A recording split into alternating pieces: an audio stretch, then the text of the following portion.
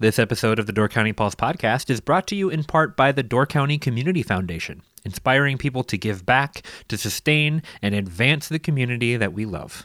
To learn more, visit givedoorcounty.org.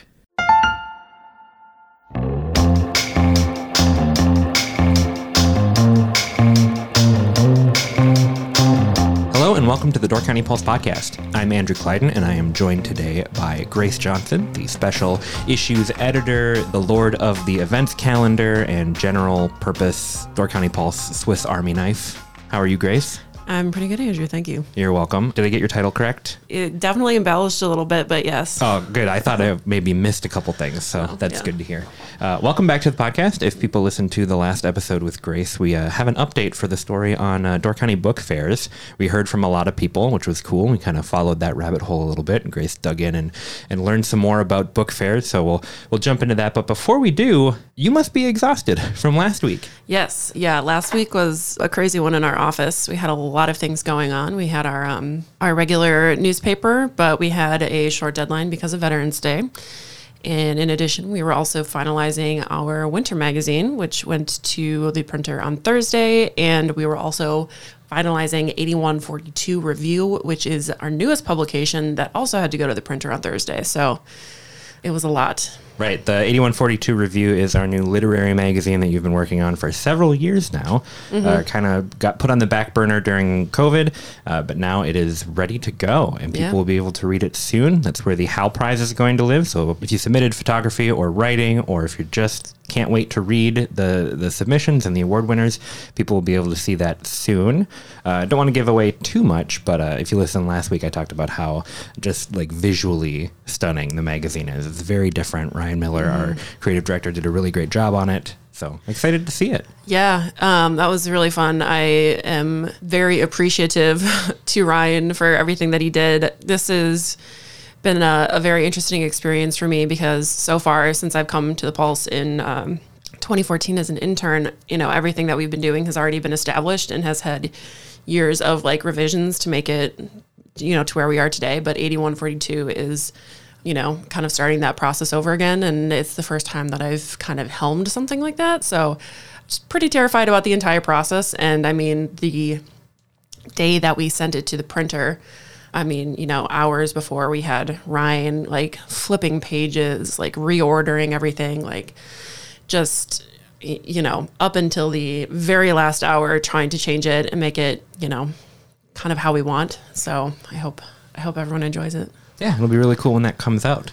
I also want to jump back a couple of weeks because between the last time you were on the podcast and now, Halloween happened. And you and your friends take Halloween very seriously. Yes. And you go all out for your costumes. And tell me what you guys did this year, because people can go check out not only like the behind the scenes of creating these costumes, but there's some pretty cool photography that Rachel Lucas took at the Carrie's prom Halloween party. Yeah. And you two like absolutely blew the doors down with your costume. So what did you guys do for Halloween this year? Yeah. So this year we decided to take on a Halloween sort of classic movie, Beetlejuice, Tim Burton movie. And it has kind of been one of those ultimate goals that we have had. My best friend, Susie, and we typically do costumes together. I think it just makes it more fun and interesting being able to like work on something with somebody else. And she's a very creative, artistic person, and I like kind of doing that kind of stuff with her. But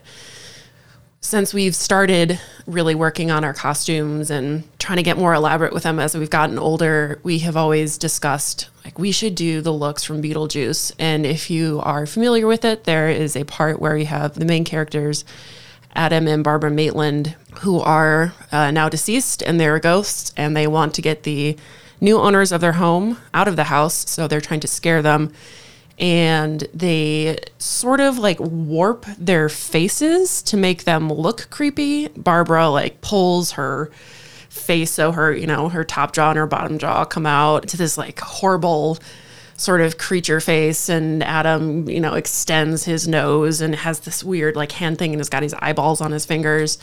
And it has always kind of been an ultimate goal. Like, oh, wouldn't that be cool if we could make that? Much more ambitious than just your like typical Beetlejuice costume. Yes. So when you say you guys did Beetlejuice, you did like maybe the most wild costume from the movie that you could. Yes, definitely. We didn't want to, the characters' outfits are pretty, just regular clothes. He's got, khaki pants and a plaid shirt, and she's just in this very formless floral dress, which was actually very difficult to find something, honestly, that really went with that. Aside from obviously building our headpieces, that was probably like the second hardest thing to attain for the costume. But yeah, it's kind of been a goal of ours. And when we decided to do it this year, I'm like, wow, I can't believe we're actually going to attempt this.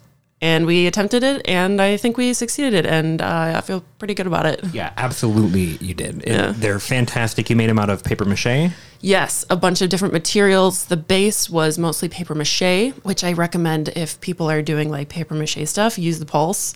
We found that ripping the paper vertically with whatever the grain is, it rips perfectly into just the exact size strips that you want. So that's just like a little tidbit. But another use for the newspaper.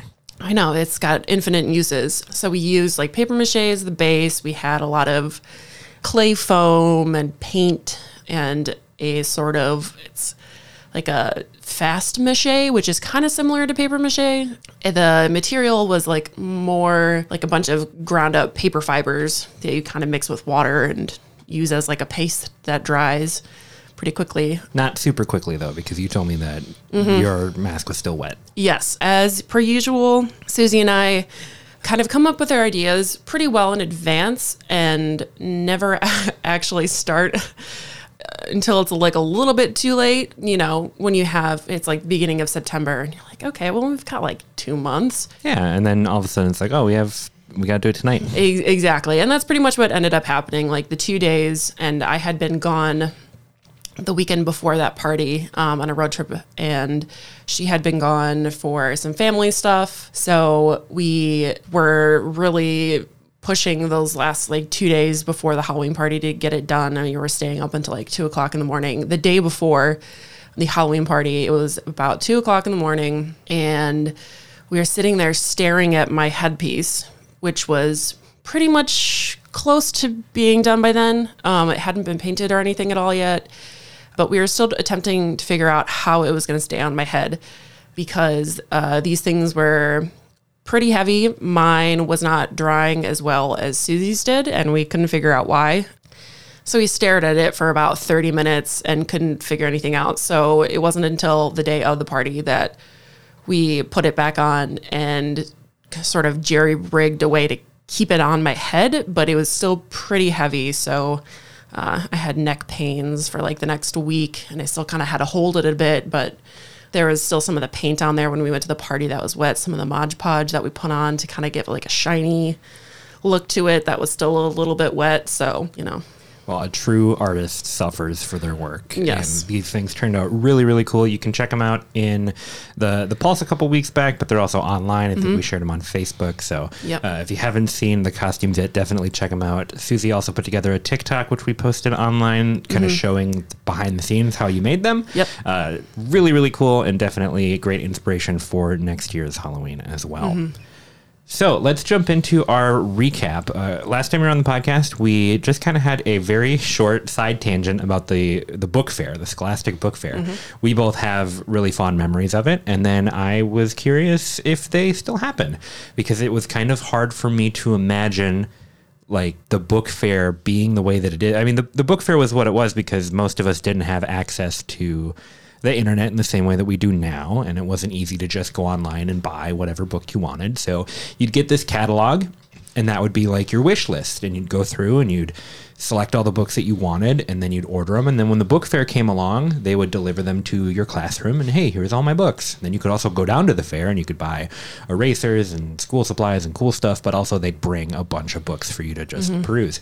I don't think I ever really did the catalog thing. I may have bought one. I think I bought the Series of Unfortunate Events books, like box set, but I never did the catalog thing. I always went to the book fair itself. I definitely did both. I do remember buying, I want to say I was in 7th or 8th grade, I want to say that I bought they had some sort of companion to the TV show that was on Nickelodeon, Avatar: The Last Airbender. They had like a companion book with it that came with a lanyard that had like all of the gang on there, like Aang, Katara, and Sokka, and all of them, that I begged my mom for because I had to have the lanyard. So I think I definitely got some stuff from the catalog. I feel like I would get some books, but mostly I would get like the spy gear and like the invisible ink and the like cipher book, like those types of things I always thought was fun. Not your best student when it comes to like reading, but I really, really enjoyed the book fair. I just like going and seeing all of the books and that kind of stuff. So we talked about it a little bit, and I asked people to send us an email if they know if book fairs are still happening, and we got a couple of responses. So Grace, you jumped down the rabbit hole and you followed up on these things, and you figured out maybe more than you wanted to know about the book fair. So walk me through what you learned. So there was a lot that I kind of talked about. I primarily talked to Mary Zeller, which is a correction. I apologize. I miswrote her name in my article that was in the paper. It's corrected online. There will also be a correction in this week's paper, but her name is Mary Zeller. She used to be a representative for the Scholastic Book Fair for sort of the northeast region of the state, and she was kind of responsible for helping coordinate book fairs and things like that. So on that side of the conversation, I feel like I had, what's the right word? Your nostalgia was tainted a little bit. I was going to say is, you have your realizations as an adult that you don't really think about as a kid when kind of approaching these things, and that is that it is a for-profit business and they have to make money. Right. Before we jump into that, let's go answer the question. Do book fairs still happen? Yes. And do they happen in Door County? Yes. So book fairs still happen. There was, obviously, COVID happened. So there was like a little bit of a sort of break here, and they did a lot of online stuff. There were still some schools that had book fairs set up to start during COVID, or like right when COVID started, that had to kind of come down because, they had these book fairs set up and there's nobody at school. So yes, they still do happen. And maybe I should just, for people who are unfamiliar with the book fair, younger people remember book fairs. Older people think of it as like a bookmobile that would come to your school. Older Door County residents will remember the bookmobile. And for everybody in between, it's basically where Scholastic comes with big metal trunks full of books, and they set them up on these like shelves, and you can go and you can buy books. It was basically kids, like every once a year or twice a year, however many times they happen, it was like your opportunity to buy books for fun, not just books that you have to read for school.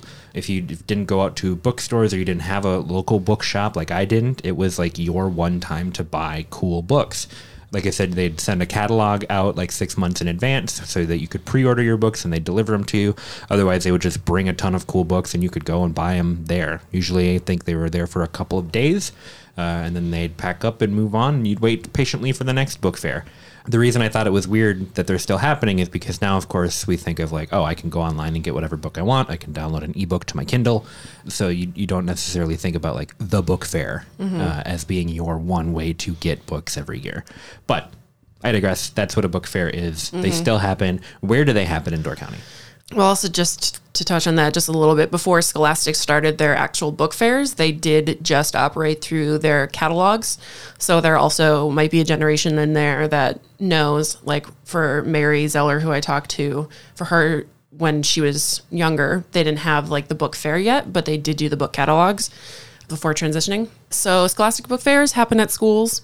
Primarily, you can get book fairs tailored to specific age groups. So elementary, kind of your middle or high school, the books are going to be different. The selections, Scholastic picks the books based on the age group, and those giant metal boxes that they come in, already all the books are in there in the order that they want them in, and it's basically just pop it open, put the locks on the wheels, and it's, good to go. Right. Is there a representative from Scholastic who actually runs the book fair, or is that handled by the school? That's handled by the school. The representative is usually just there to kind of help coordinate, different ways to promote the book fair, or if you are somebody who is planning one for the first time, their job is also to kind of help navigate the process. But once the book fair is set up in the school. It's all up to the teacher who is running it, and it's usually volunteers. I visited the Sevastopol School's Scholastic Book Fair,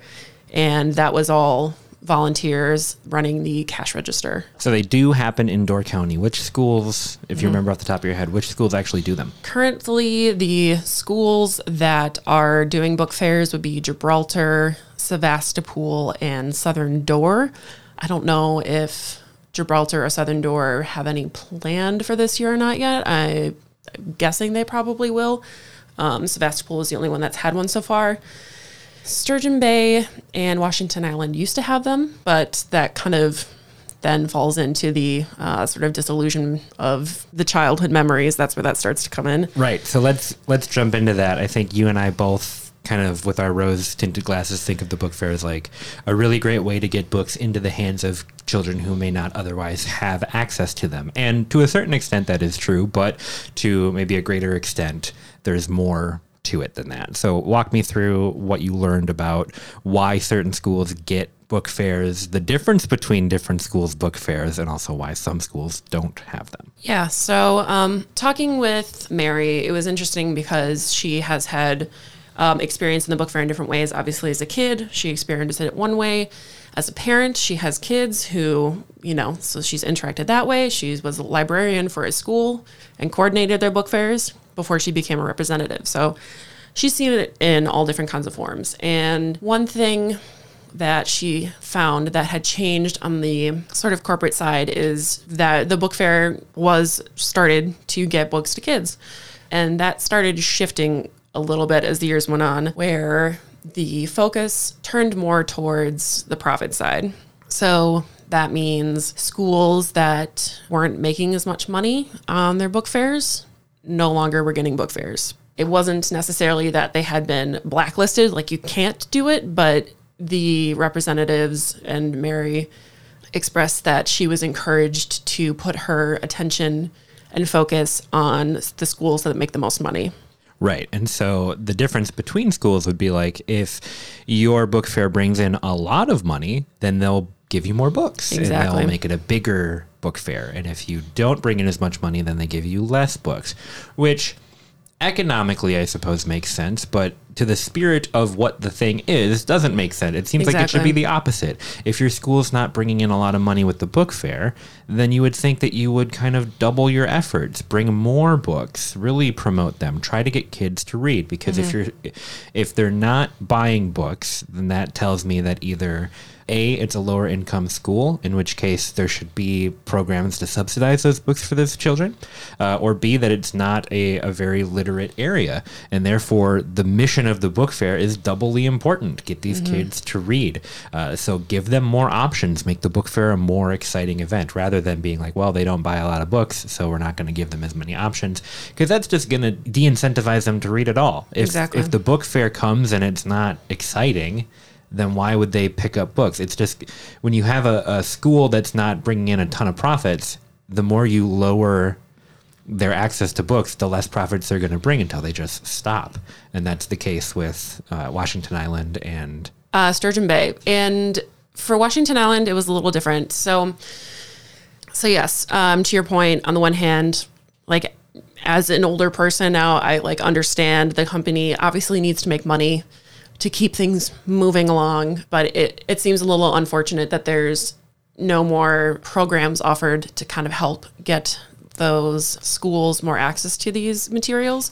And then in some cases, like Washington Island, it's not necessarily, I'm going to say fault in big air quotes, because it's never any school's fault for not having a book fair. But in their case, it was more of an inconvenience kind of thing. The logistics for them of getting the book fair on the ferry sent over, set up, having to have somebody come take it down, truck it back over, and it was, according to them, I guess, just not really worth it. But sure. Washington Island did have book fairs every other year. And I guess that makes more sense to me, rather than reducing the the quality of the book fair, reducing the time that it runs. Because if it does every other year, you still get 2 opportunities for the book fair. You might as well, like, hey, we're not going to do it every year, but we're going to give you a really great book fair every other year. That makes more sense to me. In the case of Washington Island, too, like the actual like monetary threshold, I guess, that they were looking for in the profitability of the book fair, Washington Island was hitting that for their size. You know, they were above it. It was just the inconvenience thing for Sturgeon Bay, who also hasn't been having book fairs. Different from most schools in our county. They are separated into separate, different buildings. I don't really understand personally how that becomes a detriment, I guess, to how well the book fair goes and how much is sold, tailoring. But apparently, it did have an effect and it just didn't work out. So there goes that book fair. Interesting. Anything else on the book fair that you learned before we move on? After talking, it was interesting because I talked to Mary in the morning, and then later that afternoon, I went to an actual book fair at Sebastopol. And after having that conversation with her, and I had read a few things online earlier about it, I was feeling very despondent about the whole thing, like, why isn't this more what I want it to be or what I had it to be in my head?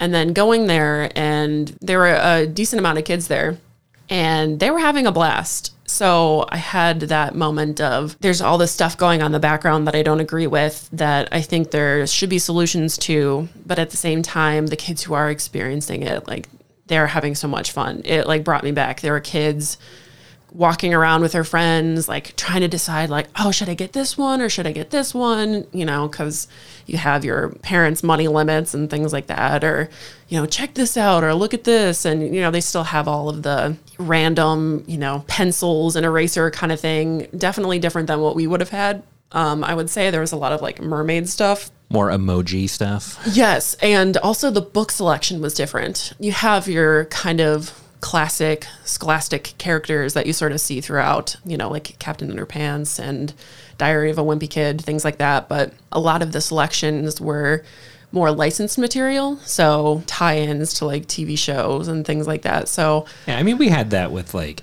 Pokemon was huge. Oh yeah, it was huge. When in the pictures that I saw Pikachu again. Oh yeah, so he's definitely still there. But I'm sure like Marvel stuff, the Avengers are crazy now. Yeah, and all the licensed material is definitely a little bit different, but it did feel there was more of that over anything else. Like I remember going, and you saw your tie-ins obviously, like before I was talking about, like I bought an Avatar tie-in book with a little lanyard to go with it, but there were more, standalone stories or standalone series completely, out of any sort of license. And I felt that there used to be more of that, and now the majority of it felt like the licensed material, which was different. And I don't really know how I feel about that. Yeah, I agree. But the kids were having a lot of fun. So that was really nice to see after kind of having one of those adult moments in the morning, and everything is dark and terrible, and the man with a capital T or whatever, but then seeing it, like, yeah, that was so much fun. Yeah, seeing the kids, the magic is still there for the kids, so that is good. Well, awesome. I'm glad that you were able to jump into that and answer those questions. I hope people enjoy reading that story, and if other people were wondering, people our age were wondering what the heck happened with those, now they're still going on. And I hope that, my son will be able to go to a book fair and have just as much fun as I used to. Yeah. Couple more things I want to chat with you about, staying in with the literary kind of feeling. It's November now, and November's a big month for you because you do NaNoWriMo, right? Yes, I usually do. I am debating if I'm going to do it or not this year. It's already, what day is it? It's the 9th now when we're recording this. Yep, you're losing daylight. Exactly. So I kind of like need to make a decision if I'm going to do it or not. Well, let's say this. You attempt NaNoWriMo. I attempt. What is NaNoWriMo? NaNoWriMo, it stands for National Novel Writing Month. And as it sounds, it's a writing challenge where you try to write a 50,000 word novel in 1 month. And it is definitely fun, definitely stressful, but it's always been an enjoyable experience when I have participated. Have you ever completed one? Definitely not. No, I think the most words that I wrote was probably 6,000 words I want to say my sophomore year of college. Unfortunately for me, so I went to Lawrence University in Appleton, and most schools do like a 2-semester kind of thing. Lawrence was on like a 3-term or quarter, if you want to count the summer system. So we were wrapping up our first term or quote semester in November. So in addition to attempting to write 50,000 words, it was also doing midterms, finals, all that. And then senior year came around and it was, okay, I have to finish my English major. I also had my history seminar to finish my history minor. And it was always the absolute worst time to be attempting a 50,000 word novel. Right. So I would assume then that NaNoWriMo for you, and I would imagine for a lot of people, isn't necessarily about the finished product. Exactly. Right? It's about the brain space that goes into it, the creating, just the exercise of it. There's a community that forms around it, I'm sure, sharing their struggles and trying to keep everybody motivated. I don't know that you're going to do it this year. You don't know that you're going to do it, but what is it like to actually embark on this challenge for you? It's always been really fun. Like you said, it's everyone that I have like worked with for NaNoWriMo, kind of like co-writing or collaborative writing, whatever you want to call it. I don't know. No one has ever been like, I have to get that 50,000 word goal. It's only ever been about creating good writing habits. And I think that's the most important part of Nano is it's just inspiring people to try their hand at writing, get creative. So for me, it was really fun to be able to, I used to write a lot of stories as a kid. I would sit at our home desktop, because everyone in the house shared one. We had dial-up still at the time, so I had to make sure my mom didn't have any important phone calls. But I would like come home from school and I would just sit, and I remember I had this, it must have been like 30 or 40 some page document that I would just add a story to every single night. And I wanted to kind of experience that again as an adult or a young adult at the time when I first started participating. But one thing that I really enjoyed doing was, especially working with other people, as you're writing, you hit roadblocks. Like, oh, I don't know how that's like, how should I get this character from A to B? Or this sentence doesn't sound right and I don't like it. I would be with other people. You can stop and say, hey, I need help. And everyone would stop what they're doing and spend like 10 or 15 minutes discussing your one sentence that you're trying to figure out, which is always really fun. So it's just, for me, about being with people that are excited about creativity, about the written word. For me in Nano, it really comes down to if I'm participating or not. I'm also a reader. So for me, it's kind of hard to decide, in my free time, am I going to read or am I going to write? And it tends towards reading, not so much the writing, but, I still have the story that I was working on last time. And once November comes around, I'm like, maybe I should continue working on that a little bit. And maybe eventually in a few years, I'll actually have something done. So we have Inktober in October. I love Inktober. Yeah, for artists. And then we have NaNoWriMo in November for writers. I feel like we need more monthly challenges. Yeah. For all of it. Like there should be a, I don't know, Thespian Thursdays in, I don't know, September, where every Thursday you have to put on a short play. Oh, gosh. Or something for theater people. That'd be terrifying. I know. But there should be more monthly challenges for everybody. You wrote about your experiences in NaNoWriMo in this week's Pulse, so people can check that out. Yep. I talked to, I wasn't sure what I was going to write about this year. I usually try to do a, recommendations kind of thing for things to do. So what I did was I contacted the Creative Writing Club at Lawrence, which I used to be a part of because they always come up to Bjorklanden for a weekend. And I'm glad that I reached out when I did because they happened to be at Bjorklanden like that weekend. It was the last weekend of October and they were all kind of like starting it off. So I went and I was with them for maybe like an hour and a half chatting about what they were doing. And most of them, this had been their first time participating. So I tried to use that conversation to kind of come up with the advice, based on what these first timers were like, what their struggles were and things like that as they were approaching it for the first time. So sweet. Well, look forward to reading that piece in this week's Pulse on Friday. It's never too late to jump into NaNoWriMo. It just means that you have to write more in a quicker amount of time. I guess.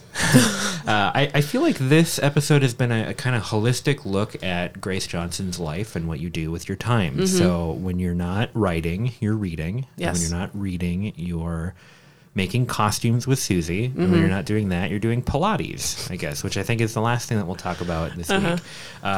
You jumped in to write about your experience with Pilates. Yes. Which came out of left field for me, but why? Why did you want to do Pilates? Well, I wasn't anticipating doing Pilates or anything. I am not much of a workout person. I more so enjoy activity-based kind of exercise stuff, but there was a press release that had come in, and a Sevastopol alumna had moved back to the county and was opening a Pilates studio. And I was like, oh, that's kind of interesting. And I was reading more about what it was that she was offering. And one of the things that it talked about was it was a good option for like low impact exercise. And I have always had really bad trouble with my knees ever since high school and like my hips. And then last year I shattered my elbow, which still gives me trouble all the time. So I am trying to, after a year of being sedentary, find something that really worked for me that felt good, like getting back into movement. So I was like, well, go check it out. She was offering free classes. I'll, write about it and see what it's about. And I went and I loved it. Awesome. So Pilates is great for people with old bones. Yes, I guess. Would you say that you have old bones, Grace? I guess so. I mean, I don't know. I have still yet to figure out, what was the, my bad knees came from, but whatever. So where was the class that you took? It's called Dorkani Pilates, and they are located in the Fairfield building in Sturgeon Bay, which is down on 3rd Ave. She has a very small studio space, which I really liked.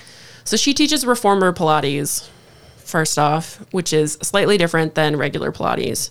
So her studio is usually meant for like 4 people at once. So it's a very small and more intimate space, which I liked. It wasn't as terrifying. You're like in a crowd of 20 people who may have been like doing this before.